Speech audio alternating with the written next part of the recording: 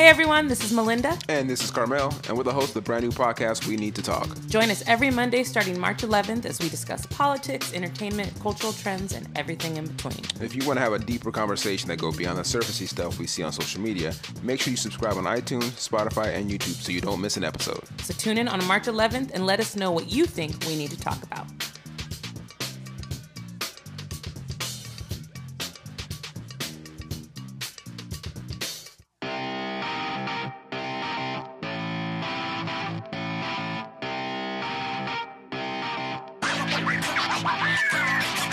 Welcome to episode 81 of the Hollywood Hustle podcast, a weekly show inspiring artists and entrepreneurs all over the world with the stories and struggles of those hustling towards success. So far in season 3, you've heard from an intern turned creative executive, the winding journey of a working actor, and now this week, I'm thrilled to say that you'll be hearing about the hustle from someone whose journey started in communist Czechoslovakia, where she grew up with the limited means, and how from hard work, willingness to learn and grow, Katarina Van Durham moved to the United States and established a successful career as a model, actress, and entrepreneur. Hello, everyone. I am Michael Lutheran, one half of Team Hustle.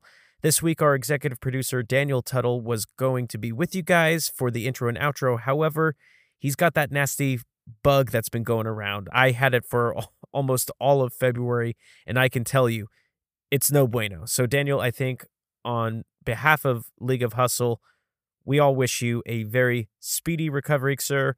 Feel good. And also, as a courtesy reminder, folks, please double up on your vitamin C intake and get lots of rest. No joke. In the doctor office that I work in for my, Thrival job, we learned that the flu season has just been pushed all the way through May. So please, guys, take care. Have some tea. Have some vitamin C. Feel good. All right. Now, also on the topic of taking care of business, I want to make sure that you're all keeping up with our hustle on social media. On Instagram, we are at Hollywood Hustle Podcast.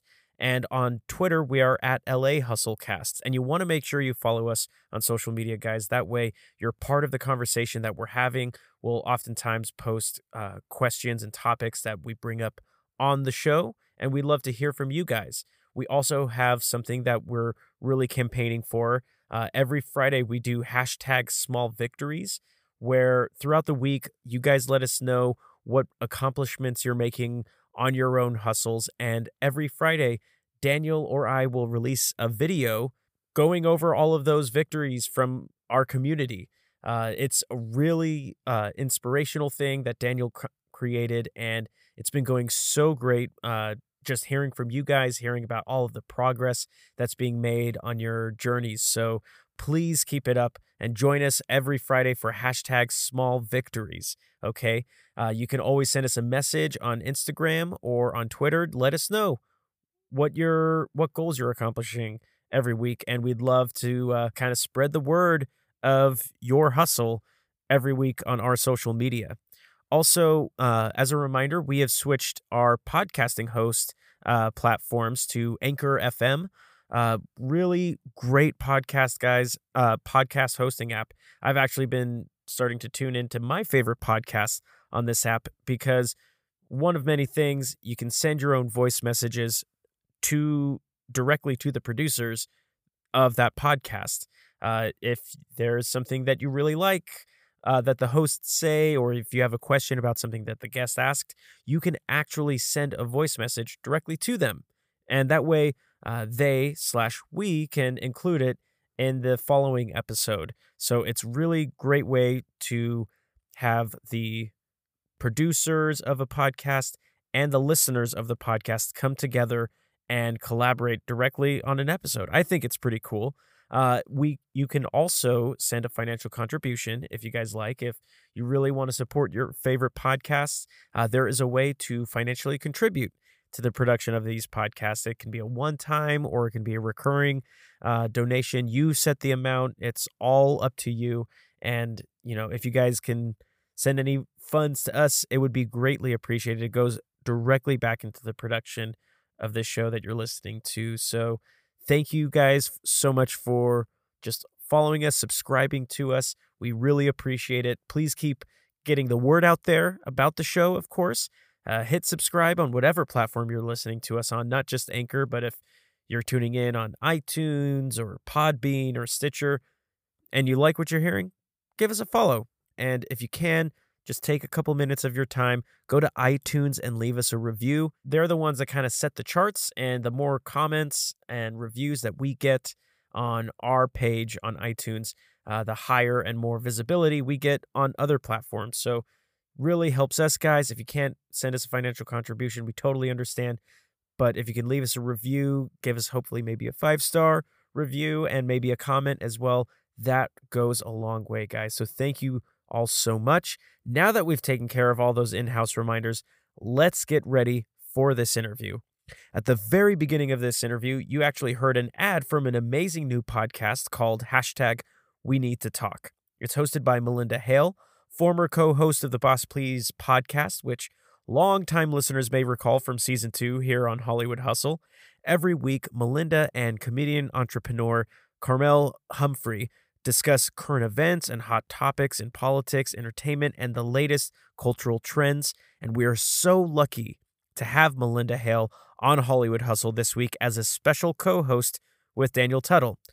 That's right, guys. For this interview, I have yielded my co-hosting duties because, number one, Melinda is just awesome. And two, Daniel and I were really interested in having her perspective on the show as we discuss Katarina's journey. So make sure you guys check out her new podcast, which is again called #WeNeedToTalk. And also check out her music on Spotify. She is amazing, guys. She does so much. Check out her music. Check out this podcast. It's really, really good stuff. So I'm so excited for you guys to listen to this interview. It truly shows how global the Hollywood Hustle spirit really is. We start the interview with Katarina sharing with us what her childhood was like and how ultimately it helped set her up for success down the road. Now, let the hustle begin.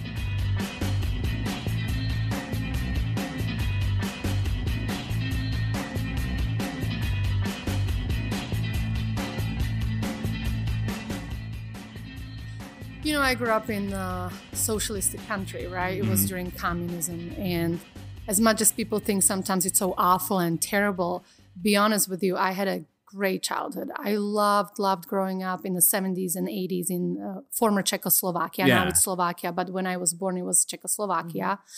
And, you know, I learned to be happy with having very little.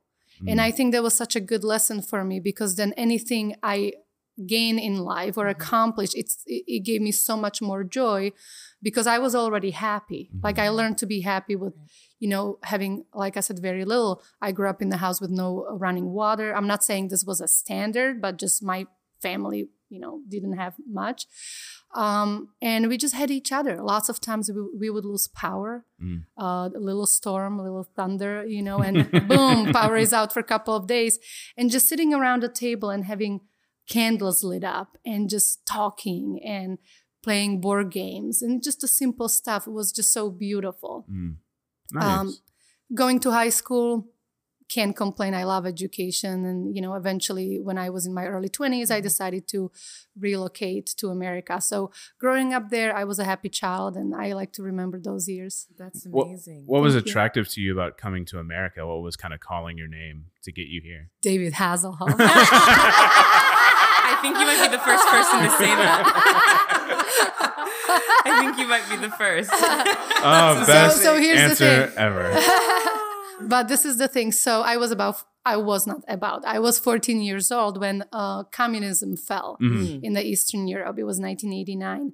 And being a teenager, I was about to hit 15. I went to high school.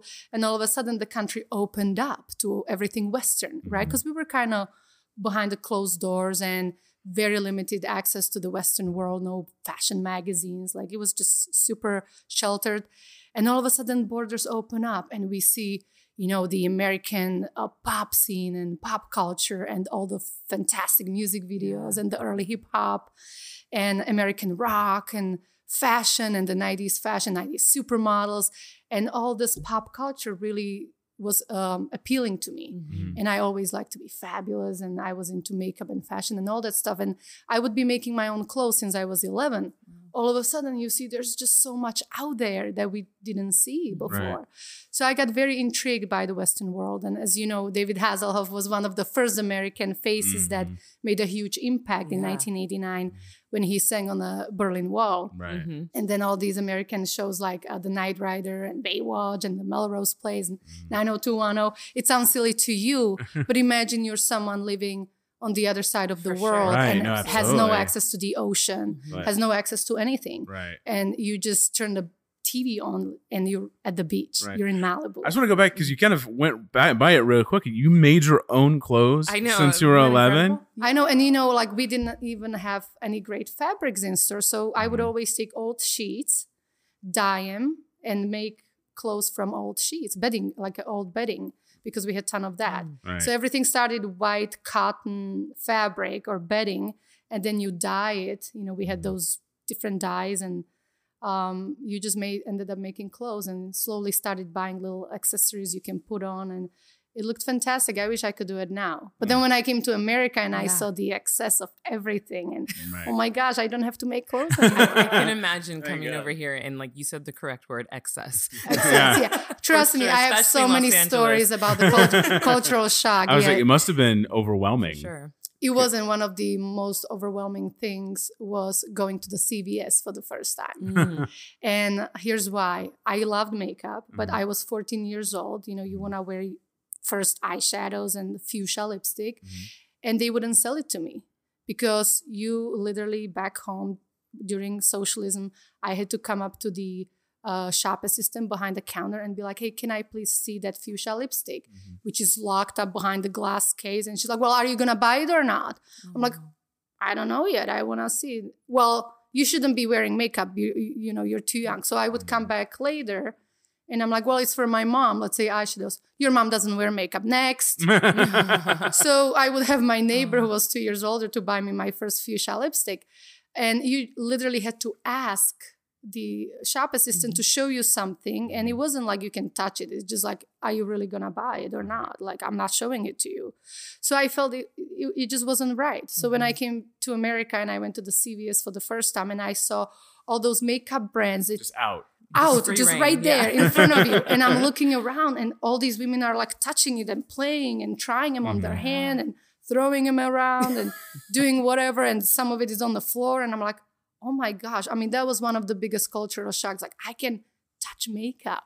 So what was it? What was the planning like to move from Slovakia? What did you do to prepare and earn money and just prepare yourself to move? Yeah, I left in the 90s and it was a very difficult time to leave because as I mentioned, socialism and communism fell in 1989.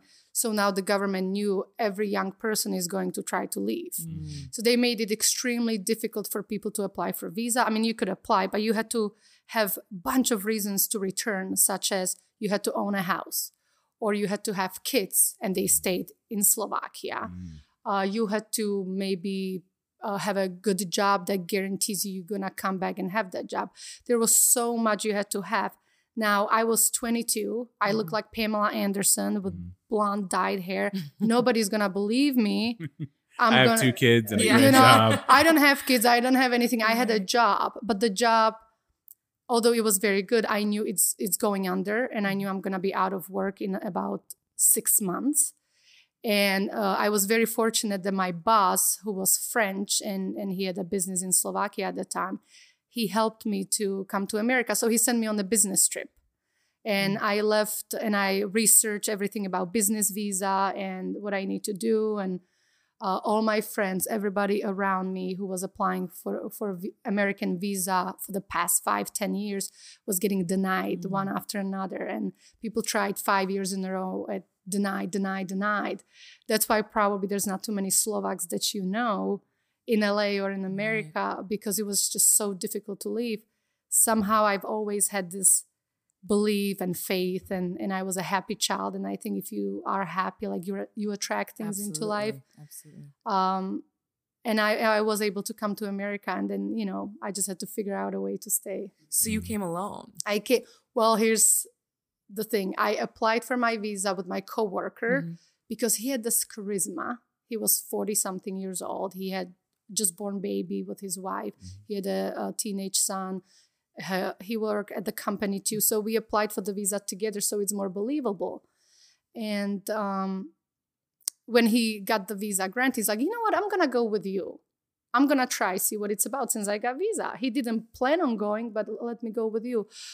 So he did, but it turned out like 3 months later, so bad between us. And it's so sad because him and I had a very good business relationship. I knew his family, he knew my family. I mean, it's a small country, small environment. We all knew each other, but he literally, I'm not exaggerating, went crazy here because he couldn't deal with his wife being home with the little baby. He wasn't able to send money home because, you know, people are naive. They think they're going to come to America and send thousands of dollars to support their families. And it's not the case. It just ended up really, really bad. And that's when Americans handed me a helping hand, you know, really helped me those times. Yeah. Wow. So when you moved here, what were the biggest difference? I mean, obviously there's a lot of differences and you've already mentioned a few. You know, what was the biggest differences in just how the environment felt between Slovakia or Czechoslovakia and LA? Just the environment and the feeling of the different cities. Everything was extremely different. I didn't find anything I can relate to. Also because I came from a socialistic way of thinking on top of it. Now the country is different, but back in the 90s, it was different. And, you know, I ended up cleaning homes as my first job. And being around American people and American households has taught me a lot. And I was very lucky. I'm actually very grateful for that 1 year of cleaning homes because I was able to observe and kind of try to figure things out, why American people do things this way, why they have all these pictures on the wall of their family members. Seems so normal to you, but we never frame pictures of us or family members because it sounds narcissistic or something. I don't know, back home. Sounds like my old roommate. Yeah, everything. I mean, every single thing from architecture, how homes are built. There's no brick, you know, homes in California are built from wood. And just, you know, people don't realize, but every single thing was very, very different. How people drive, women drive with hot rollers in their hair. That would be so embarrassing back home. Women walk around in sweatpants.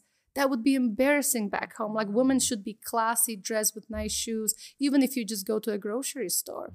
Now, I'm the one who wears sweatpants even when I go back home, and I don't care, right? But everything was a cultural shock.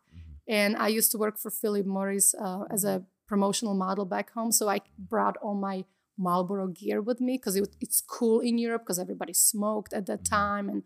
And I was one of only 6 girls in the whole country who got to have this job, which was very lucrative and amazing.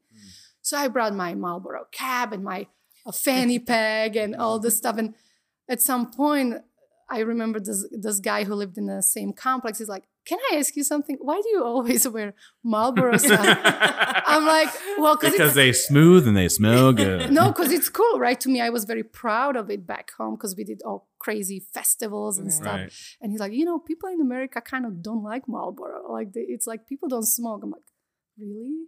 So lots of situations like this. And people were always very kind and patient with me and explained things to me. And that's how I ended up changing and growing.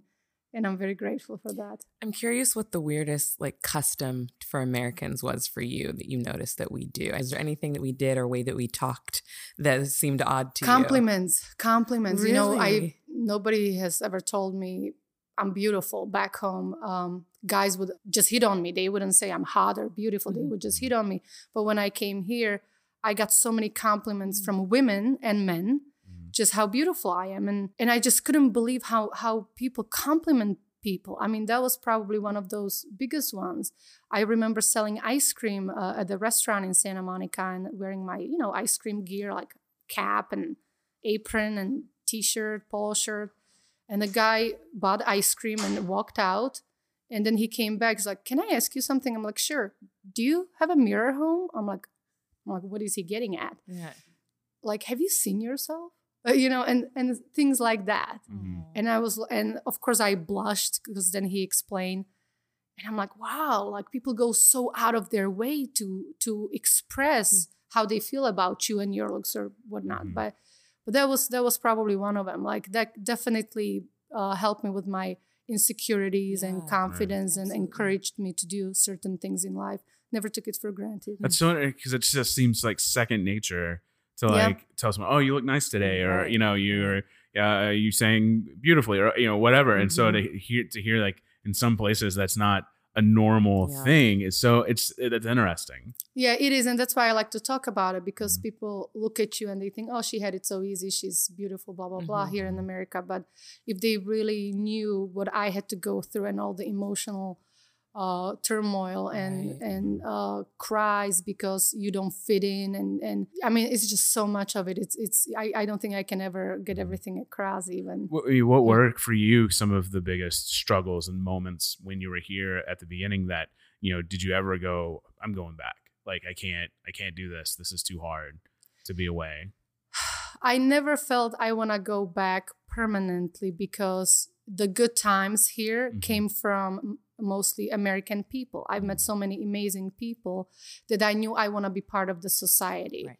And I knew it's going to probably take some time. And it probably took me about 9 years where I finally hit some safe place where I felt, okay, I feel okay here. Like, I get it. I'm okay. I can interact with people. Right. But it took me 9 years. Yeah. So I knew I want to be part of the society. So I did not want to go back, but it was extremely difficult because at that time we didn't have Skype, social media. I couldn't call my mom and cry to her because she worried already. So you were kind of on your own. Right. And I was in my 20s, and I called my parents once every 2 weeks because it was $3 per minute at that Oh my time gosh. to call Slovakia. Days of cards, calling yeah. cards and Yeah, things yeah, like exactly. that. So you just literally, I remember when I couldn't afford to call them, so I cleaned somebody's home, and I used their phone to call them because I was just, I just needed to talk to my family. And then they noticed, like when the bill came, because it was higher by $20, and then I had to obviously pay him. So I got busted for it, but I just really had no money to call him, Right. So I just felt desperate. So when you moved here, kind of what was your vision for yourself moving here? What was your dream that you were pursuing when you moved here? I didn't have a dream to do anything or become anyone. I just was very, very curious about what it's like to live with people here, what it's like to live in this culture. I like to dance, and I love the 90s entertainment and music videos. And I just wanted to even try to maybe dance in a dance group, and because I was a choreographer in high school. So, just the pop culture, I wanted to see what it's like. And, once I got here, I mean, it was beautiful and overwhelming, but I just didn't feel connected. And that's why it was very difficult for me to have any dreams or ideas of who I want to be, because everything seems so distant. Being an actress or even model or any of the, like, I can never compete with these beautiful women here. I can never speak as well as some of these speakers, right? I can never do things like, I would always compare myself to American people. And I said, there's no way. I'm so far, far, far, far from any of this, So it just slowly, I started to shape as I was here. And like I said, it took me 9 years before I even started to really think about what I would want to do here, Right. What was the first inclination? What led you to kind of, find your passion here to pursue? What was it that you kind of started doing to pursue that? I always liked fashion and modeling, but Yeah. I knew I'm short, I'm curvy. There's, people were making fun of me back home if I tried to sign up for like a beauty pageant or something. So my ego and confidence was very low. But I remember working at the restaurant, being a waitress, and a casting director, a female casting director, was sitting there for lunch with a coworker or someone. And she said, we're looking for natural beauties like yourself for a lingerie campaign or something like that. And I just remember me, and I'm thinking, and I didn't go because I'm like, there's no way I can compete. But just someone telling me that told me maybe I could try modeling because somebody saw a potential in me. And then I was working in another restaurant later on, maybe a year later, and there was a wife and a husband. And husband was a photographer, wife was a makeup artist and stylist. And she came up to me also, and she's like, we would like to test shoot you. We think you're beautiful. My husband is a photographer. We're sitting over there at the table. And I said a year later, oh my gosh, I'm going to try. They test shot me and they saw a potential, introduced me to a modeling agency, and I started modeling. And then once you start modeling, and I actually did extremely well, which I was surprised at the very beginning. I hit a national commercial 2 months later.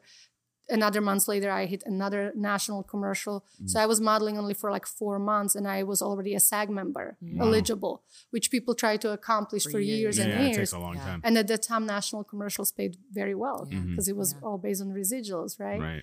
So all of a sudden I saw, oh my gosh, I can do this. And then you see some other models who are maybe not as good. So you get more confidence, and that obviously led me to curiosity about acting, because you end up shooting these commercials, you're on a set, and I was just always curious about all that. And that's how it happened. Sounds like the same thing that happened to me. I was waiting tables. Someone said I look beautiful. Got the lingerie campaign. Yeah, I actually took that spot. I took the lingerie campaign. You replaced Marky Mark, right? It's so cool that happened, though, because I know so many people that do wait tables in hopes that a casting director or somebody will say something to them. So that's amazing that actually did happen to you. And maybe because I never tried, maybe I never hoped. Or I was just happy to be a waitress because I met so many amazing people. I'm a very social person. I like talking to people, and I just had very good ride, I would say. So I had no expectations, and everything that came to me was, this is amazing. This is amazing. As I said, I learned to be happy with very little. So all these little accomplishments or compliments was just like, that's amazing. I'm curious what your first commercial was. I just wanted to know what it was. Coors Light. Coors Light. Coors Light nice. beer, yeah. Awesome. Nice. So what, being here, what was the support? Like, how did you find support? How did you find people to kind of lean on in those times when you felt alone or felt frustrated? Where did you go to kind of network and make friends and just build your own community here? I didn't do that. I always ran to the nature, I guess. I would drive to the beach and sleep in the car, and I wanted to wake up with the sunrise and feel, everything is okay. I think those are my roots. So that made me feel everything's going to be okay. Those few people I had around me were Americans, and they kind of changed. It wasn't a steady support group.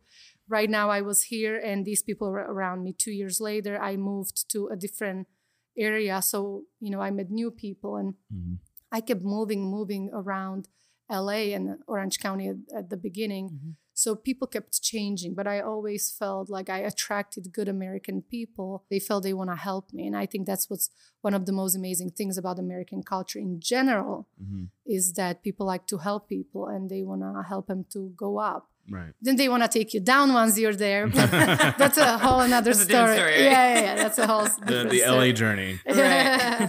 For sure. You people kind of approached you at the beginning. How did you find more modeling gigs? Where did you go, especially around that time when there weren't a lot of like websites like Actors Access and LA Casting and all these kind of online spaces? How did you find work? I had an agent. I had a modeling agency. At that time, it was Otto. It was pretty popular commercial agency on Sunset Boulevard. And I was just booking jobs through them. They sent me out on for castings, and I showed up. I did my thing, and I booked probably 80% of the jobs I showed up for. I had a specific look. I was a commercial face for TV. I've done about 17 national and international commercials. And, I was a lingerie model and bikini model, and at some point lots of fitness modeling, fitness trade shows, but it was all through an agent, or agency, I should say. And then I had another agency called Pacific Model. So I wasn't a networking, but I always had a job, whether it was a waitressing job or I used to do graphic design. My work was actually published on 2 covers of Architectural Digest. So I did my thing during the day, and then I went and did graphic design at night. So I always had specific security income coming in. Right. And, that gave me an opportunity to only choose jobs, modeling and acting, that I want, instead of being desperate and I need to do this for money. So I have no regrets because I never had to take a job that I was desperate for money I had to take, when I know many girls did. Right. Well, there obviously is a dark side to modeling, even though there is a really, really big positive side to it. So I'm curious to know, like, some of the positive and negatives for you as far as your experience has been with modeling. Positives, Many, very many. I think because I was always very professional, showed up on time. People took me seriously and professional. I don't think I ever had a bad experience, I'll be honest with you. If anything, I like to remember my modeling days and all the models I work with, because we were more about helping each other as women with women than now. Now everybody's promoting, women empowerment and helping each other to build each other up. But I feel it was even better back then. No jealousy. I just had a very, very good time during my modeling years. The negative, the only thing I can probably recall was some clients didn't pay you, obviously, for whatever reason. An agency, I felt, is always on the side of the client because they don't want to lose the client. They can lose you as a model because you're replaceable. There's a ton of you out there, but they don't want to lose the client. So unfortunately, I felt the agency never had my back. If something happened and, there was no paycheck, they would just well, let it go. And I'm the one who did the job. They're just taking 10 to 20%. So it's easy for them, but I needed that money. So that was probably one of the worst. And then, lots of times I found myself in the environment where when it comes to glam, that, almost men trying to set you up with rich men, so we would go and host a party or something like that. And all of a sudden you're expected to go to a penthouse. Nothing happens there, but, you're expected to mingle with sleazy men. And I mean, I just grab a cocktail and found a girl who feels the same way like me, and we just chit-chat the whole night. So it's not such a big deal. But I didn't like that hidden message and where you find yourself. And then some people after years seeing you in the industry probably assume you're one of those girls, and I'm not. I always hated it, but it was a job. You showed up and you didn't have a choice. Right.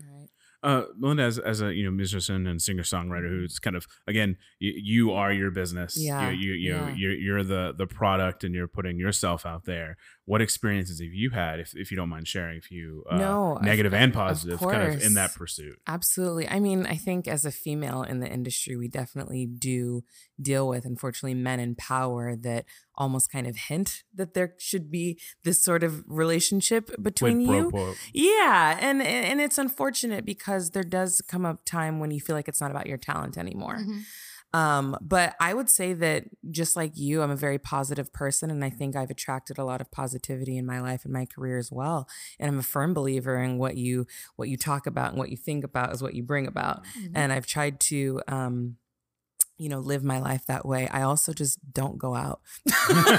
I'm such a hermit. Guilty. I love staying home and just watching Netflix, chilling with my husband and my dog. So I kind of just don't surround myself in those. I think the older I've gotten, I'm just I'm cool, in bed at 10, chilling, so. But when I was younger, I definitely was exposed to those situations as well. But I think just being positive like you are, it's allowed me to have positivity in my career for sure. Absolutely. I think that, it's one of those things where it does happen to guys. There's definitely moments that guys come up to things very similar to stuff like that. Oh, I'm sure.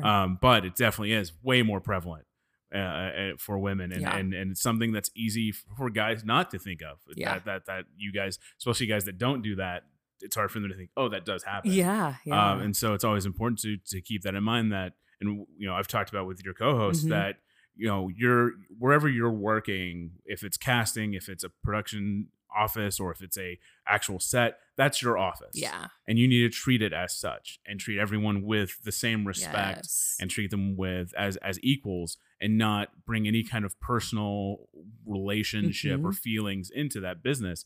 And I think that's something that people just need to remember, and that don't be sleazy. Yeah. And I think it's okay if people naturally connect, right? You're going to meet people that you kind of have attraction towards. And, absolutely. Unfortunately, I never connected with anyone like that. So I'm just doing my own things on my own. I think you're doing okay. Yeah, I think I'm doing okay. So, good for those who did.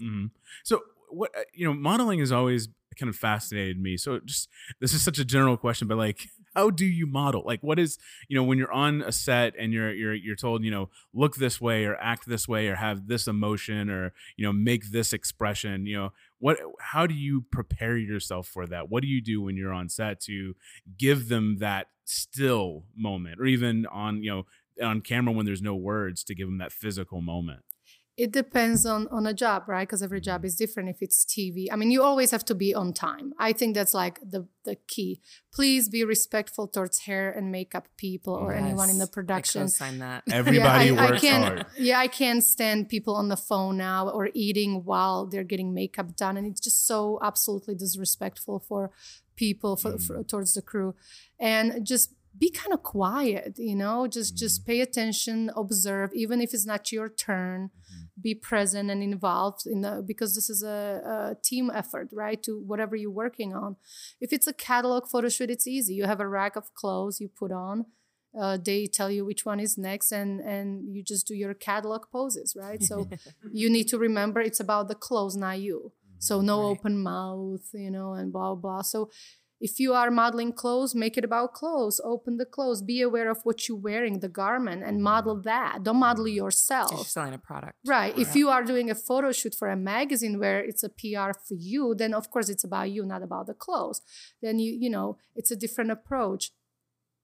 If it's a TV commercial, every job is very, very different. But there's always those fundamental basics, like be on time, be respectful towards every single person, treat them with respect, don't be a diva, don't think because somebody's doing your makeup they're your bitch. I've seen it so much. Yes, I want to get that made for my makeup artist. Yeah, I've seen it so much. Like a coffee mug. No, right. But I have to co-sign with that because I think people don't realize that hair and makeup actually have the hardest job because one, if you don't make the model or the actress look how they want, they're going to be mad at you. But then crew gets mad at you because you're taking time to make the model or the actress look good. So it's like they're really in the middle, and I always feel bad for them. So that's who I make friends with first whenever I'm on set. And it's such a detail business because every little detail of that face and that hair and that outfit matters. Absolutely. Based on whatever it is you're selling or whatever the piece you're in, whatever you're acting in. Like every little bit matters, like how bright the eyeshadow is or how bright the lips are, how crazy the hair is. Like it all comes together. Yeah. That's the stress in that. Yeah. I can't even imagine. And also when you come on a bigger set, especially, like I would always talk to the sound guys or, the people behind the scenes that are running the show and just be kind, ask them about their life if you're on a lunch break, just don't be so disconnected, like, oh, I'm the talent, I'm the shit here, and that I'm sound the only and one. lighting, because you don't sound want and lighting. You don't want them to not like you. But just be human. But just be Right, human and right. acknowledge everyone as an equally important element of the whole process of shooting and creating whatever it is. Right. Well, Bryan Cranston from Breaking Bad, he says he learns everybody's names on a set. He will introduce himself to everyone from the guy doing catering to the light guy to the sound guy, and he will, as best as he can, remember their names as much as possible because he just feels it's important for him, especially if he's the lead actor on a show. It's important for him. Same with Stephen Amell from Arrow. He and one of the things I listened to an interview recently with him, he's like, you don't realize you're everybody's job, because if you're the star of this show, if you go down, the show goes down. That's a really good point. And he's like, so you lead this ship a little bit, and so it's important that you be that leader and learn everybody's name, so everybody else follows. That's so cool. Yeah, it's the energy, right? We bring in onto the set, and then it affects the overall outcome of the project, I think. So how did I want to kind of move into acting? How did you find acting and kind of find a love and a desire to kind of step into those shoes? I've always loved acting because I was in some plays as a child. Any particular ones that we Cinderella. I love it. This is back home. Right? Did you play Cinderella? I did. Nice. Yeah. I love it. I like our second Cinderella. Yeah, and I would love going to lots of to see plays. I mean, it's very common back home that you as an even teenager, you go every 6 months to see some play, and it's kind of cultural thing, or opera. Like we would go to see opera, and I think that's kind of in you naturally. And when I came to Hollywood, I mean, I've always been a fan of American movies and shows, so once I started modeling and I went to a couple of castings that were commercials, you kind of get exposed to it because modeling and acting go hand in hand, at least in Hollywood. So you just kind of get pulled that direction naturally. What do you love about acting? What is it that kind of attracts you to it? Is it being a different person? Is it studying someone? What is it that fulfills you when you act? I love people, so I like interacting with people, and I hate studying the script because I always get insecure that I'm gonna forget something or then everybody's gonna get mad. I haven't had that problem, but it's just one of my insecurities. But I just love being part of a team effort, and acting is one of those. You bounce off each other, like you put yourself in the character. And I'm an extremely emotional person. And I believe that acting is very good for emotional people because you can really bring different types of emotions out of you. And I remember when I helped someone for the first time read a script just for him because he was in some movie. And he was so bad. What's his full name and address? I forgot a long time ago. And he was so bad, and he was just considering himself an actor, and he's done projects. And I did much better job, I thought, just playing around. And I'm like, oh, maybe I have it in me. And then, I just love working with people, and that's one thing I miss now because I run my own business, and I miss being part of a team. Now I'm a boss, and I feel not so energized by the environment and stuff. It's a little difficult. I definitely miss doing more acting and group projects or even modeling, but just for that reason. Did you take any acting classes back then? Yeah. I took one workshop, and this is a funny story if you guys want to hear it. I'd love to hear it. I got this lady who said she's going to represent me, one of the first agents before my official modeling agency. It was very, very brief. And I couldn't make a casting because I had a job. I had to wait on tables and I couldn't pass on the job. So she dropped me right away. Like we just didn't even end up working. But I signed up for a workshop and I had to go because I paid for it, right? So I'm like, I was extremely discouraged, but I'm going to go to the workshop. And I'm not kidding, I was the worst because that's like, my English was the worst, my accent, and all these kids were perfect English, and they were already skilled actors, and we had to do all these scenes, and I had no clue what to do just because I felt so insecure with improvising. You had to be funny, and I'm like, I can barely speak English, not to be like cracking jokes and stuff. And I came so bad, and then you always ended up watching your scene, and I felt so embarrassed, and I felt none of the kids wanted to be in a scene with me because we kept changing the groups. And I understood, like, I don't help him, right? Like, I'm making it difficult for him. But at the end, we did 4 scenes. At the end, I ended up actually being decent, good. And I think the casting director or the lady who was doing the workshop called the agent. And I don't know what she said, but probably something with what potential I have because I came this and I, after 8 hours left as this. And she called me and she wanted to take me back. She must have said something very good. So that was the only workshop I ever done. I think the best practice is just, just doing it. Yeah. I knew I had it in me. It's just my insecurities about the way I speak, about my accent. But if you get the right role where they kind of expect that from you, it gives you confidence. So I learned I just need to align myself with projects that fit me. And I'm not going to try to sound like an American. Right. I'm not going to try to be something I'm not because it's almost impossible, right? So you just have to wait for the projects where it makes sense for you or align yourself with those. Well, I actually meant to ask, when you moved here, did you speak English when you moved here, or did you what was the language barrier for you when you moved here? It was major because I only had my pocket dictionary, which was British English. Hello, Mr. Smith. Hello, how do you do? Can I buy trousers? And the British vocabulary. Where's the loo? And I remember, like, at the very beginning, I'm like walking out of the complex where I was staying, and this guy goes like, "Hey, what's up?" Oh my gosh! And I'm like, good day to yourself. And I didn't know what to say. I'm looking up, like, what's up? What does he mean? What's up? Like, wow. Is this a riddle? Yeah. I'm like, what is up? I never read it in my pocket Right. dictionary, you know, I'm like, what is up? And I had no idea what he's saying. And I heard that over and over. Hey, what's up? I'm like, what is that? Like, I should say, hello, how do you do? You know? Wow. So the English barrier was huge, you know, and you'll never be, once you come here in your 20s without speaking the language, I don't know how 100% you can ever become, right? But I work on it every day, and every day I learn some words, and I read my own magazine, and I read other websites, and I always, what is this word? I never heard that before. You know, you talk politics, there's different set of vocabulary. You talk about houses and, you know, floors and materials, you know, there's a whole set of vocabularies.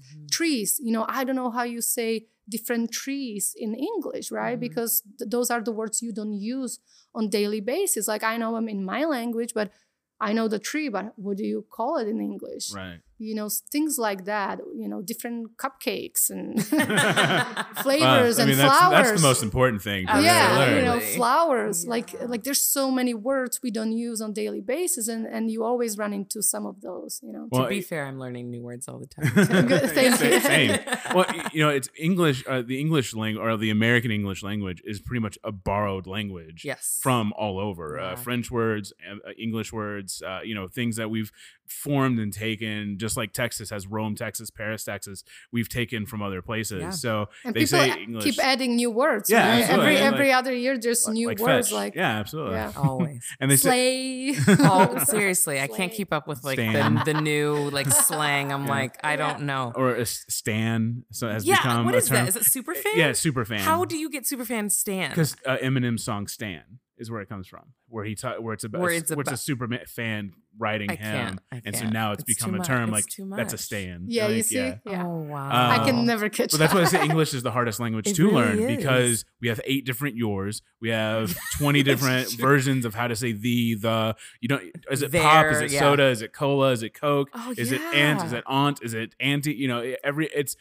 a macabre It's like each of state words. has its own. Oh yeah, version. each region. Yeah. There's literally like generators online where you pick how you guess, and they guess where you're from. Like you pick how you Oh, say yeah, I've things, seen and they'll that. guess Yeah, where and you're the from. sentence structure here is different than Very in much Europe. so. What Yeah, sentence for example. structure? Yeah. I'm curious. Can you do an American accent? No. I wish. I really was thinking wish. about that too. I was curious. I really wish, but you know, I know women with a similar background who came here also as an adult, and they worked so hard on it. They signed up for accent reduction classes, and they can fool you for about 8 seconds, and then they're wait, what was that? Are you not from here? You know, like you can fool people probably with 1 or 2 sentences, and that's it. That's you it. know? It doesn't like at least you got a what's up, because here in America we love to shorten things as much as possible yeah. because we are lazy. So you could have easily gone a sup Yeah. and be like, I don't Sup. sup what? But then I'm not a lady because I feel like I want to be a lady and I Oh, want to that's sound so proper and funny. nice and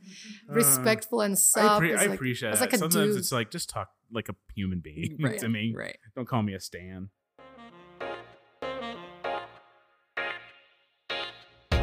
Hey guys, the life of an actor in this town can be so hectic, so busy. And during all of that, I need to have a website that reflects me and my brand and is something that I can show to casting agents and directors. Well, radportfolios.com is a company that was built by actors for actors. They will create you an amazing website that captures you, your brand, and they do it for a monthly fee of $99. But there's a startup cost. Well, they are offering our listeners today a 50% discount off of the startup cost. Use our code word HUSTLE, HUSTLE, to get 50% off of the startup cost. That way you can have an amazing and incredible looking website that you can show off in your next meeting with an agent, or if you're meeting with a casting director, you can tweet out to the world, hey guys, check out my brand new website. Everyone will want to go check out your work because it will look amazing and it will represent you. So keep on auditioning, keep working on those lines, and know that you're taken care of by Rad Portfolios. So you can get back to getting booked.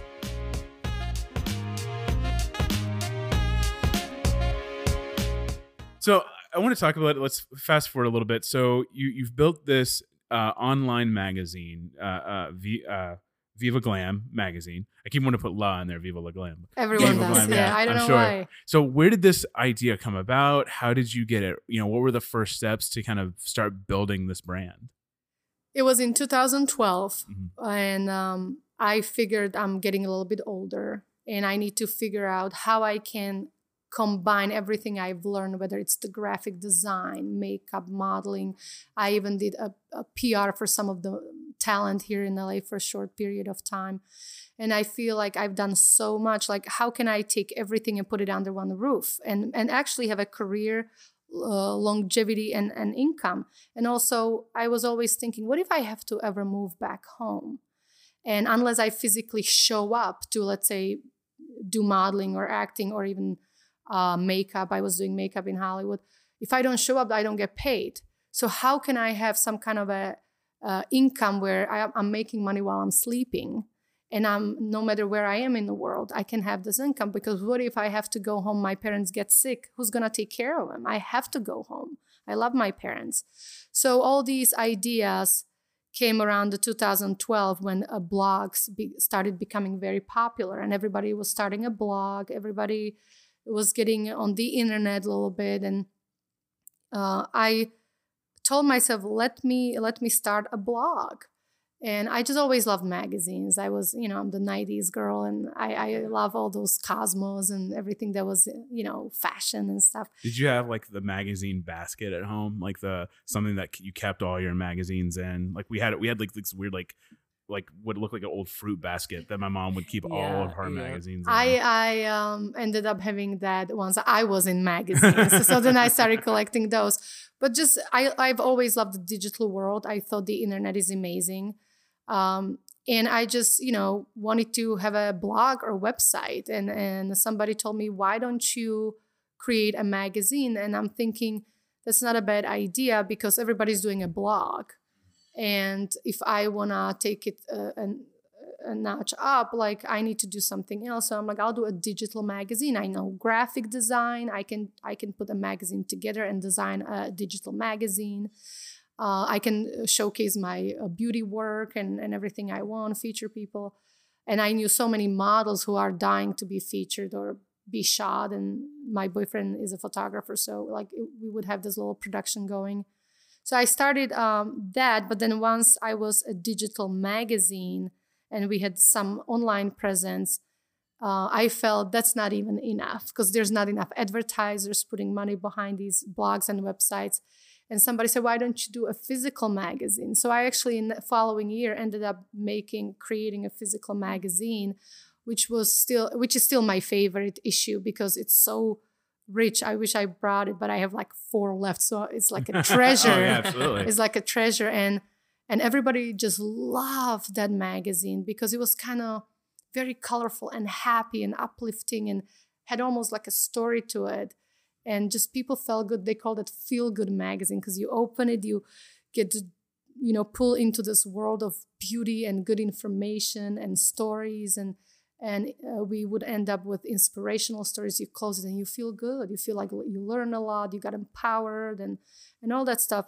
So that led me to making, because then advertiser would be like, well, we want more issues than just 1 a year. So then we ended up doing 2 issues a year, then 3 issues a year. Now we're back to 1 because the industry keeps changing and we've been around for 6 years. But to answer your question more in a simple way is the blogs were huge and becoming something at that time. I was about to say you probably got on that cusp when blogs were really starting to become professional. Yes, it was before Instagram became big. It was just blogs. It was Google presence. Mm-hmm. So I just wanted to put everything I've learned into under one roof and and make money while I'm sleeping. It's amazing. I love that. I love the style of it. I was looking at it just again earlier today, and it has such, because I know it talks about how it's kind of like New World meets Old Hollywood in a lot of way, and you definitely see that where it's not overwhelming with just like beauty, but it's just like it just really brings you in, and you're just like, I just want to keep scrolling, and I just want to keep looking at these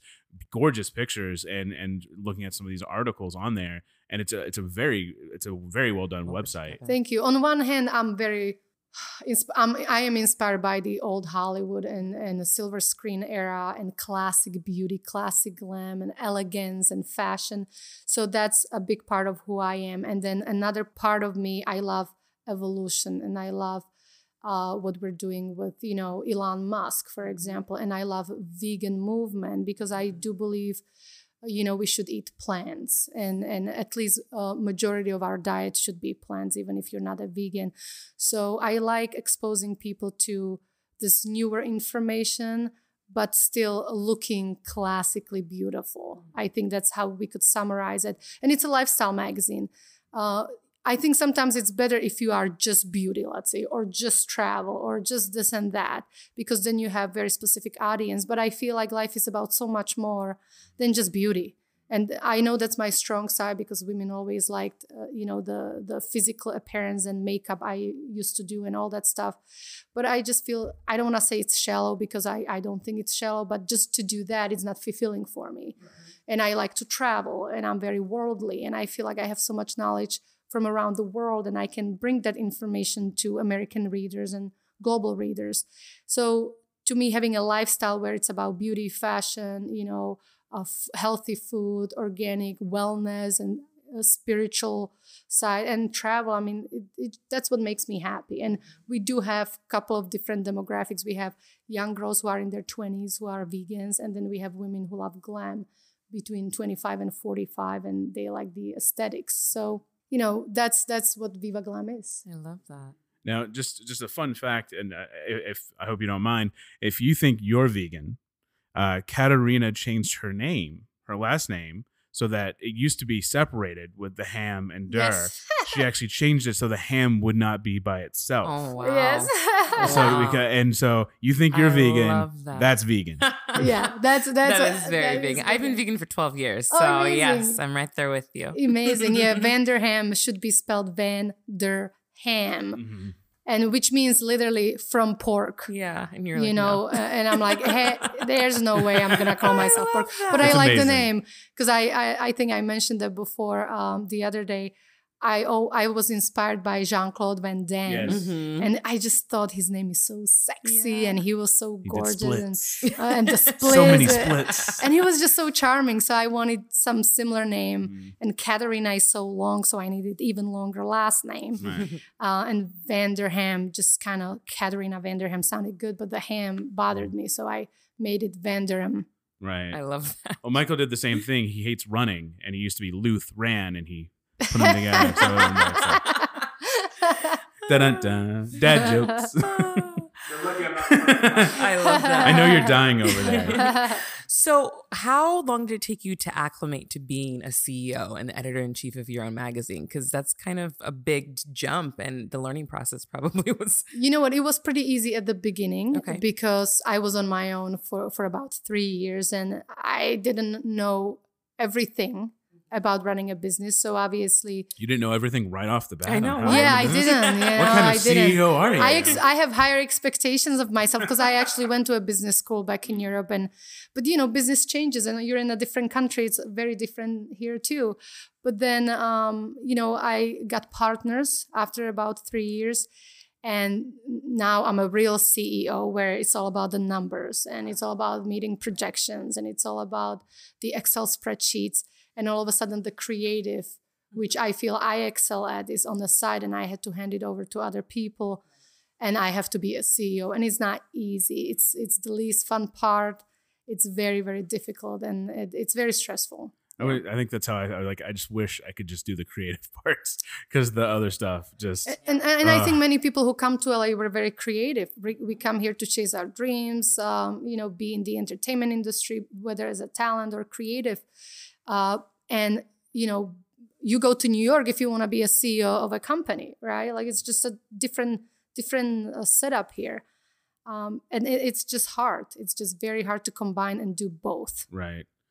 Melinda, I want to just kind of real quick, again, being a singer and kind of being your own brand, have you ever kind of felt that way? Like, I'm the CEO of myself and my own company? Like, how do you Always. how do you like, what's your approach to that as you kind of maneuver through the industry? No, for sure. I think one of the reasons why I've been able to get the things that I've gotten is because I do approach it like a business. Like I sing. I've always sung. That's not going to go anywhere, knock on wood. But I think that it is easy to focus on the creative because that's the fun part. That's what you want to do. That's your career. But if you don't figure out, okay, how am I going to get this amount of people to a show, or how am I going to get this amount of sales for something, you have to think of it as a business. And it sucks. I'm not even going to act like it doesn't suck. No, it's the worst. It does. I hate spreadsheets, but I have to do them. I hate, the emails. I hate the formalities of it, all of it, but you're not going to get the success you want in your career until you figure out how to do that business aspect of it. No, absolutely. So kind of for both of you ladies, how, with Instagram becoming bigger and all these other, websites that are more picture based and are becoming bigger in the advertising game, how have you guys adjusted to that? And how do you use sites like Instagram and Twitter to promote your work? Sure. For me personally, I don't actually promote my music on Instagram, which is interesting. Is that a choice, or is that just something you just don't like doing? It is a choice. I do like every maybe 20 posts because I think what I've realized with social media is people want to feel like they know you and personally, and they don't want it to seem like you're just like shoving down their throats what your business is and what you do. I mean, it's probably a little different for a magazine, but I'm just like a solo artist. So for me, like I'll post a picture, but with like an inspirational quote, or I'll ask a question that gets people engaged, and then I'll be like, owned by my CD, and then they're more inclined to honestly check just that sitting out on the beach listening to my new album. You know on what I Spotify. mean? But it's true. So for me, I think that's been the fun thing with social media is kind of engaging in a personal way so that people feel like they're getting to know me, and then they realize, oh, she's a singer too. Let me check out her music also. So a natural extension. Absolutely. That'll lead to it. Absolutely. How about you, Katerina? So I went from 100,000 followers on Instagram to 500 within 2 months. And the reason is because my Instagram account got hacked at the end of August, and Instagram was never able to recover it. I was blackmailed by the hackers. They wanted money, didn't pay them. The account is gone. And I even finally got a hold of someone over at Instagram through my connections, and it's just unrecoverable. So I don't rely on social media. I think Google is still Google. Lots of PR, having your own website, having your own blog, being relevant on Google. I know Facebook, which means also Instagram, is trying to become Google. They want to be bigger than Google because Facebook is its own search engine. But I think we're still a little far from it. It might happen eventually, but I think still Google has a better presence and is more respected. We can trust, Facebook. And here's an example. The security is down completely. How come they cannot recover my account from a backup? I even told them, go back to the backup. I have media company. We have a backup of the site. I can go back days ago and pull information out from before the date I got hacked, but they can't. So I can't rely on that because although my engagement is actually higher now with having only 500 followers, because I have the same amount of comments than when I had 100,000. And I have higher engagement, way higher than when I had 100,000 people. And maybe it is because now all those 500 people feel super connected to me because, we're small community, right? Versus when you become too big, unless you're famous, they might not relate to you because you can get back to them. And I do like to promote my work, but you're right. It's more about, who you are, what you do, and what you're eating, then, hey, I have a new hosting gig, because that doesn't get so much, so much interaction than if I just post a selfie. Selfies, the closer, the closer your face they see, the better. Right. And I just need to take a picture of my beard. That's the winner. Get him. So you have now, if that's not enough, you had the modeling and the acting, and you have your magazine. If that's not enough, you also are building your own beauty brand called Glamour Garden. Where did the name come from? How, was this kind of just that natural next step from after putting the magazine where, you, as you said, you love beauty and fashion and the lifestyle? Was that just kind of something you've always wanted to do that you finally got the opportunity to do?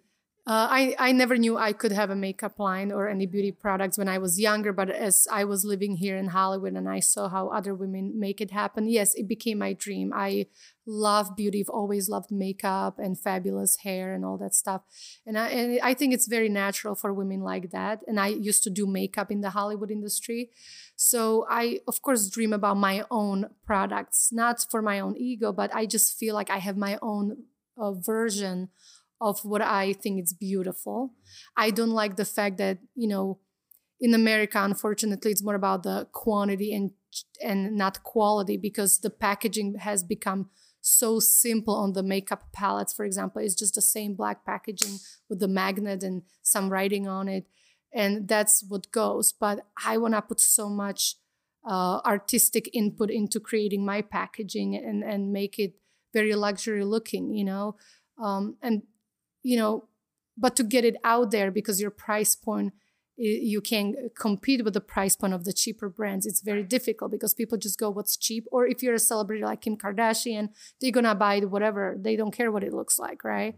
But if you're someone who has these aesthetics and the price point is a little bit higher, it's very hard to sell it. But yes, if I should think of myself, the one goal I really, really want to still achieve, I would love to have a big makeup brand, see it in Sephora or Ulta, and I would love to share it because I have certain vision. My garden in my house looks very glamour garden, and as I mentioned before, we started the interview. My house looks is very inspired by chateaus and castles, and even my garden looks like that. So I want to share it with women because I think it's feminine, beautiful, it's magical. It takes you away from the everyday harsh reality of negative social media or whatever you deal with. I think there's just so much beauty in this romance and romantic approach and florals that I would like to share it with women. I feel good when I have it or see it. I want other women to feel as good as I do because I go through hard times. Mm-hmm. I have a very stressful job. And when I sit down at my vanity and I see my Glamour Garden products and the lace and the brooch and the florals, and it's just very happy, and it's vegan, it's cruelty-free, and it's luxurious too, and it's very good quality. So I hope women can recognize it and kind of take that journey. So that's one of my big goals. Right, yeah. Nice. I love that. And I think there should be more cruelty-free makeup because there really isn't that many brands that are cruelty-free and completely vegan. So I hope that I hope you get into Sephora as well. Thank you. And that's even tricky too, because as you know, lots of these components are coming from China, even though makeup is the final product is not tested on animals. Mm-hmm. The ingredients might be, because if you get the ingredients from China, they are most likely tested on animals, but there's still, to go around it and you get the stamp of cruelty-free, even though you're not technically fully. But we have to have hope that it's going to keep changing, and there's lots of groups that are fighting this. And I see a progress, huge progress. So I believe it's going to get really, really good within a few years. Nice.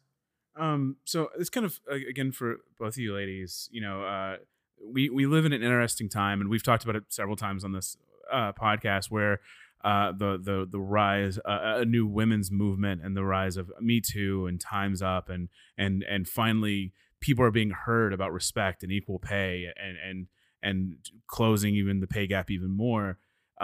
As two women who are in charge of your own businesses, what do you guys feel we could do to keep opportunities open for women and to make more opportunities for women? What is not the answer, but what are some things in businesses people can do to make sure there are opportunities for women to be equal, and same where you live kind of an equal, balanced society? Women need to create those opportunities for women. I think women need to create those opportunities, but lots of times, trust me, I've been around for a while, women don't want to help women. As much as everybody's trying to shout like, oh, build each other up and women's empowerment, I've been seeing firsthand that women look at me and they don't want to help me. They don't want to work with me because they feel intimidated. They don't want their husbands to be around me. So women like to help predominantly women who are like them. The minute you're different, or maybe you get more spotlight or something like that, they don't want to help you. I work with celebrities who wouldn't want to help me because They told me, if I knew what you look like before I hired you, I would never hire you. You know, so women are helping women that they feel equal with. And I don't think that's fair from women. But going back to the question, we need to create more opportunities for women. But I think the first step is women need to stop being catty and jealous and comparing and competitive and judgmental. I remember a comment from a woman who said she would never buy my beauty products because I look like Melania Trump.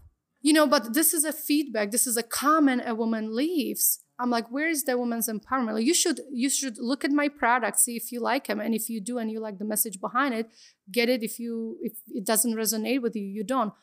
But women can be really harsh. Yeah. I can co-sign with that. I've definitely had experiences with women feeling jealous because I've succeeded or accomplished something. But I think you're very right. You're very right. I think that for me, the tribe that I have, I've found a lot of positive women to surround myself with. And the ones that haven't worked out, I've just let them go. And that's what you have to do. You just have to keep those good people in your life. And I did too, but they all end up being so busy with their own brands now that, you know, I know they're there and they know I'm there. Yeah. But to make time or do something, you know, it's just incredibly difficult. Like just people don't have time. If you're in LA, at least, that's where everybody's chasing their dreams. Yeah, that's a struggle. The independent dream is the obstacle for everybody else's dream. Yes. Yeah, exactly. Nobody wants to work for your dreams. Yeah. Well, it's that thing like, hey, we should work together. Oh, great. I have a movie. Oh, I have a movie too. Well, which one are we going to do? We're going to do come on. Like, yeah, that's a continual struggle here. And I feel like there is some similarities there with guys because it may not be looks based as much, but there is this competitive nature in guys to want to be the best, to be the quote unquote alpha of the group. And if you're someone who cannot find a balance between leading and following and relinquish that feeling of I've got to be in charge, I've got to make the decisions, and I've got to be the guy that's leading the charge, then you're never going to be able to collaborate successfully with someone. You have to be able to not only talk but listen and find compromise. It's something we've talked several times, and I've mentioned before, like when I started working with Michael and previous people that I've worked with, that's the first thing I tell people is I'm not going to work with you if you're not willing to compromise. And because I'm willing to compromise.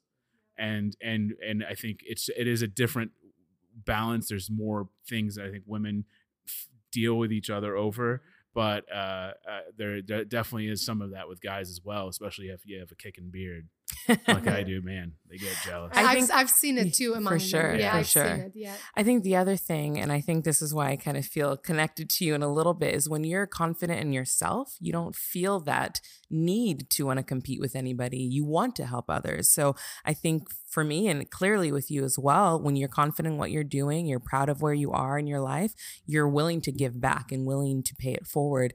But some people that aren't there yet, that's why they feel the need to compete. And I think it's also, I agree 100%. Also, if you're unhappy in your life, whatever it is, it's hard to be happy for others. For sure. Because you're so miserable. So I understand, but I think people should never go out and just let that frustration out in the form of bullying or leaving negative comments.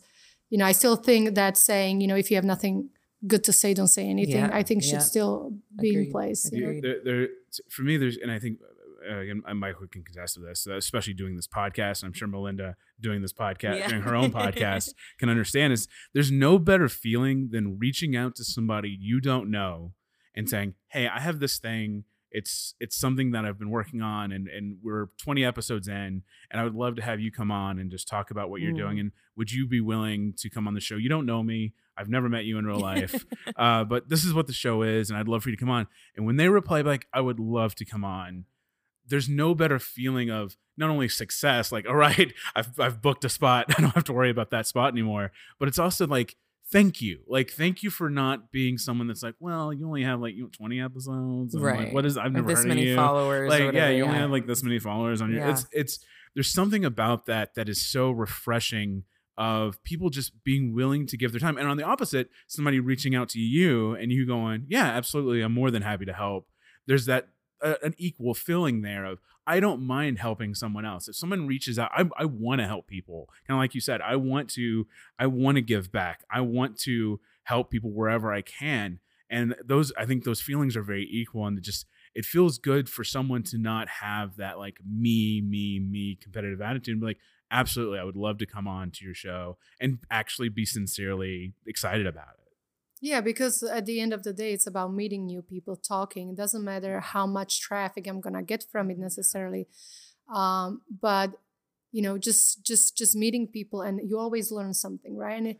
And you have this new experience from it, and I think that's what it's about. So many models. Oh, if I don't get the cover, I'm not doing a photo shoot for the inside of the magazine or stuff like that. I'm like, all right. I mean, really, that cover is that much. I mean, yes, it is a lot if you get that, but I think the experience of the photo shoot and meeting people and still getting your name out there is equally important. Well, to kind of slowly, we've been talking for a while now to kind of wrap things up a little bit. Already? I know. Well, first of all, you're our first. We've had people who have moved to LA from Georgia, from North Carolina, Maine, Vancouver. We've had people move all over the U.S. and the North American continent. You're our first kind of across the pond, someone that's moved over here from a completely different country and a different area. And that's so fascinating because, it's one level to move from South Georgia to Los Angeles. It's a whole different thing to move from Czechoslovakia, especially like Soviet Union, Czechoslovakia to LA.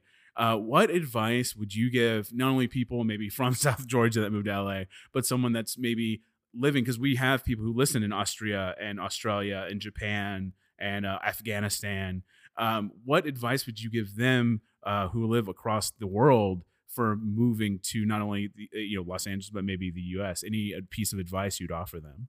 Learn the language. I think the language barrier is the key, to overcome. So learn the vocabulary, try to learn the American culture as soon as you can, because if you can fit in, you won't be able to do business. You won't be able to sell yourself. And I know so many people who come here and they refuse to live the American culture. They just want to be here and, live in California or whatnot. And they don't care about connecting. I think it's so important to connect with the environment and people and understand each other. And that's what's going to help you to get forward, because, people will recognize it and will push you. So language. Obviously, if you're from Australia, bingo, you have it easy already. Right. But if you're from a country that, is, maybe Germany even, or Poland or Austria or those countries, you have to learn the culture, try to understand instead of judging, because that's what happens a lot. You come from the opposite culture, you end up judging people and kind of talking bad about them and criticizing because they do this way, and you think you're better because that's what you were taught growing up by your parents. And it's hard to abandon your own culture lots of times and disagree with it, because then you start judging your parents and you might go through that. So try not to judge and accept it for what it is, because it is what it is, and just connect with it. So culture and don't judge. Just go with it. Advice. And just kind of two more things. What advice would you give for aspiring models out there who are looking to get into the business and stay well and healthy in the business? Gosh, modeling has changed so much. I want to say get a good agent, but I don't even know if you need it these days because of the social media. Right. I think even then there's still, there's social media influencer agents. Yeah. Yes. So, now big agencies have but you have to have lots of followers for that, right? And many girls don't, and they want to be models. And we do run model contests. And actually the winner of our last model search is going to be flown to Thailand in January. I can't wait to go. I know. Where Congratulations. Thank you. Y'all didn't know that's why I brought her on? Your bikini shot was the one that made it. Yeah. Just try to align yourself or enter these contests, because there's some good ones, legit ones, like Sports Illustrated now is opening up to average type of women. Before it was just you had to have certain height and stuff. Sports Illustrated. What's the other company? Like Victoria's Secret, even, right? Maxim, I think, is having Maxim. Like all these Yeah. legit companies do contests. Try to enter those. Even if you don't win, you might get noticed. Exposure. Yeah. Don't try to be desperate and enter some photographer's workshop contest or something that is not legit or is fishy, because you can end up in really tough situations. And just keep pushing. See maybe what you're lacking. Maybe work on yourself. Be critical with yourself. It's okay in a healthy way. Like, don't be full of yourself, out of yourself. Like, oh, I'm great, I'm the best, and you're not. Yeah. It's okay to say you're not, because you can be. For sure. If you admit it to yourself. So probably creating your own content, because you have some creating your own opportunities to do content, that now. creating your own content. But modeling, I think now is more difficult than back then, because it was so focused years ago, where you go to castings, there's certain casting directors, they know you, they request you and all that stuff. Now there's so much talent, like there's so many people, everybody on social media is a talent, and the industry is oversaturated, and half of these girls who claim to be models are nothing but, let's say, escorts, or they just hang out with certain people. It's not modeling, they're just hiding behind it. So the true models will always try to be legit, align themselves with legit people, but it's more difficult because it's oversaturated. But you can do it if you're good, and if you want it badly, you will get it. You will get there. It's just the power of mind, believing in yourself, and you can do it. Yeah. And any advice for aspiring entrepreneurs that want to start their own businesses, or their own online brands and things like that? Get ready, Michael. Love money. You have to. You have to. And be willing to separate with it as well. You know what? I always had a funny relationship with money, because I learned to be happy without it, right? On the other hand, in business, it's kind of tough. If you do it just purely out of passion, people say, if you love it, you'll succeed. I don't know if it's so much true. You have to have your goal to make money with business. That's why it's a business. Right. Your goal should be to make money, not change the world, which should be part of it. And that should be your mission. But you have to have healthy relationship with money. And that's what I learned the hard way. So, and again, you can do anything. You can do anything if you want it. Just have the right relationship with money. Absolutely. That's great. Well, Melinda, first of all, thank you so much for joining us today. It's been a pleasure to have you, and I hope to have you on the other side soon, to have you as a guest and get to know your story. And thank you for sharing your insights today. Where can people find you and follow you and see what you're doing? Absolutely. So you can follow me just at Melinda Hale, MALYNDA HALE, on Twitter, Instagram, and Facebook. I keep it simple. And our podcast as well as Boss Please Pod. And it's so great. We've had Jillian and Megan on before, and you want to feel it. What I love is that you guys have your interview episodes, but you also have these episodes where you guys just kind of Boss Confidential, where you guys pick a topic and for about maybe 11 minutes, you just talk about it and you just kind of chat about it. And some of those topics are really important. So definitely check out Boss Please. It's a great podcast. They were awesome ladies. Before we wrap up with you, Katerina, before we started, I asked you for 6 numbers. Between 1 and 167. You don't know what these are about. Before Facebook and after Friendster, there was a beautiful place called MySpace. And people would go there and they'd waste time with quizzes and waiting for stupid songs to load on people's profiles. Yes, getting in fights with people over your top friends list. And again, like I said, one of these things that people would waste time on are quizzes. And these were before BuzzFeed, so there were no results to these quizzes. It was just, who are you quizzes. And I found a 167 question quiz that has just random questions on it. Now, I'm not giving you every 167 questions. That's why I asked you to pick 6 numbers. But the best part about this, and this is the one rule of this game, no explanation. Because it's just funnier when there's no explanation for any of your answers. So, Katerina Van Durham, are you ready for your MySpace quiz? Yes, I am. Bring it on. I loved MySpace. Okay, question 1. What was the last beverage you drank? Coffee. All right, there you go. Next question. Have you ever been cheated on? Yes, I have.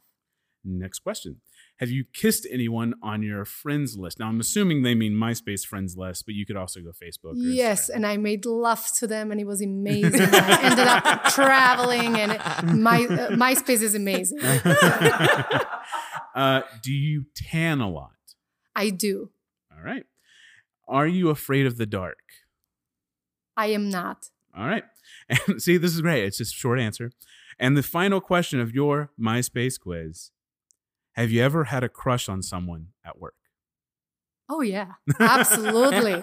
Well, there you go. And again, I ended up kissing him. Oh, there you go. And traveling. And traveling. And that's true. That's true. Well, I thank you so much for playing along with us. You have been a fantastic guest. Your story is remarkable. Where can people find more information about you, or see what you're up to and keep up with you? I always like to send everyone to my official website, because that's like a directory to my social media. Right. And as you see, sometimes your social media can be gone overnight. Right. So, the only place and true source that's updated is your website, where can always direct people to your new social media accounts in case it has changed. Right. So it's my website, which is KatarinaVanderham.com. KatarinaVanderham.com. And if you want to kind of see some of the behind the scenes of the work at Glam, there's a docu-series on YouTube called The 90s Girl, where you see a little bit of Katarina's work and what they're doing at the magazine. Definitely check out Viva Glam. It's a gorgeous online magazine. And also Glamour Gardens, where you can get some of Katarina's products and see what she's working on. Katarina, once again, thank you so much. You've been incredibly fantastic. We always wrap up our shows with a slogan, a tagline that we have to kind of inspire people to keep working and keep dreaming, which is keep up the hustle. So we'd love everybody to say it with me as we wrap this up, this incredible interview. So I'll count to 3, and then we'll just say keep up the hustle as a nice motivational thing. So 1, 2, 3. Keep up the hustle. Back to you guys in the studio.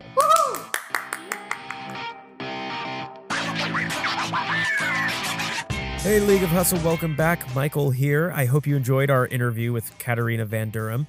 We covered so much, and I can't wait to hear from you guys about what you thought about this interview. What are your big takeaways from Katarina's journey? What stood out to you? Please send us your thoughts and questions. We'd truly, truly love to hear from you. If you're tuning in on Anchor, remember, you can send us a voice message. We'll include it in next week's Side Hustle, and we'll respond directly to what you have to say. And of course, written messages are gladly accepted as well. You can send those on social media. Again, on Instagram, we are at Hollywood Hustle Podcast. And on Twitter, we are at LA Hustlecast. You can also follow us individually on our platforms. I'm at Michael Lutheran, and Daniel is at Daniel Tuttle, Tuttel, and that's on Instagram and Twitter. Melinda is at Melinda Hale on all platforms as well, including Spotify. Check out her music. Whoop, whoop. And for more info on this week's guest, you can check out her website, which is www.KatarinaVanderham.com. This episode was brought to you by Team Hustle. Daniel Tuttle is our executive producer, and Michael Lutheran, hey, that's me, is our podcast editor. We are also on the lookout for a third member to be a part of our team, so if you or someone you know who is an artist here in Los Angeles and would like to contribute to the show as a co-host and as a team member, please send us your resume and links to your work to HollywoodHustlePodcast@gmail.com. Join us next week for another side hustle in which Daniel and I will be checking in with one another, checking in on our journeys. We'll also be sharing our reactions to Katarina's interview and preview our next guest. So do not miss out, guys. It shall be fun. Thank you so much for joining us this week, everyone. We love you, and always remember to keep up the hustle.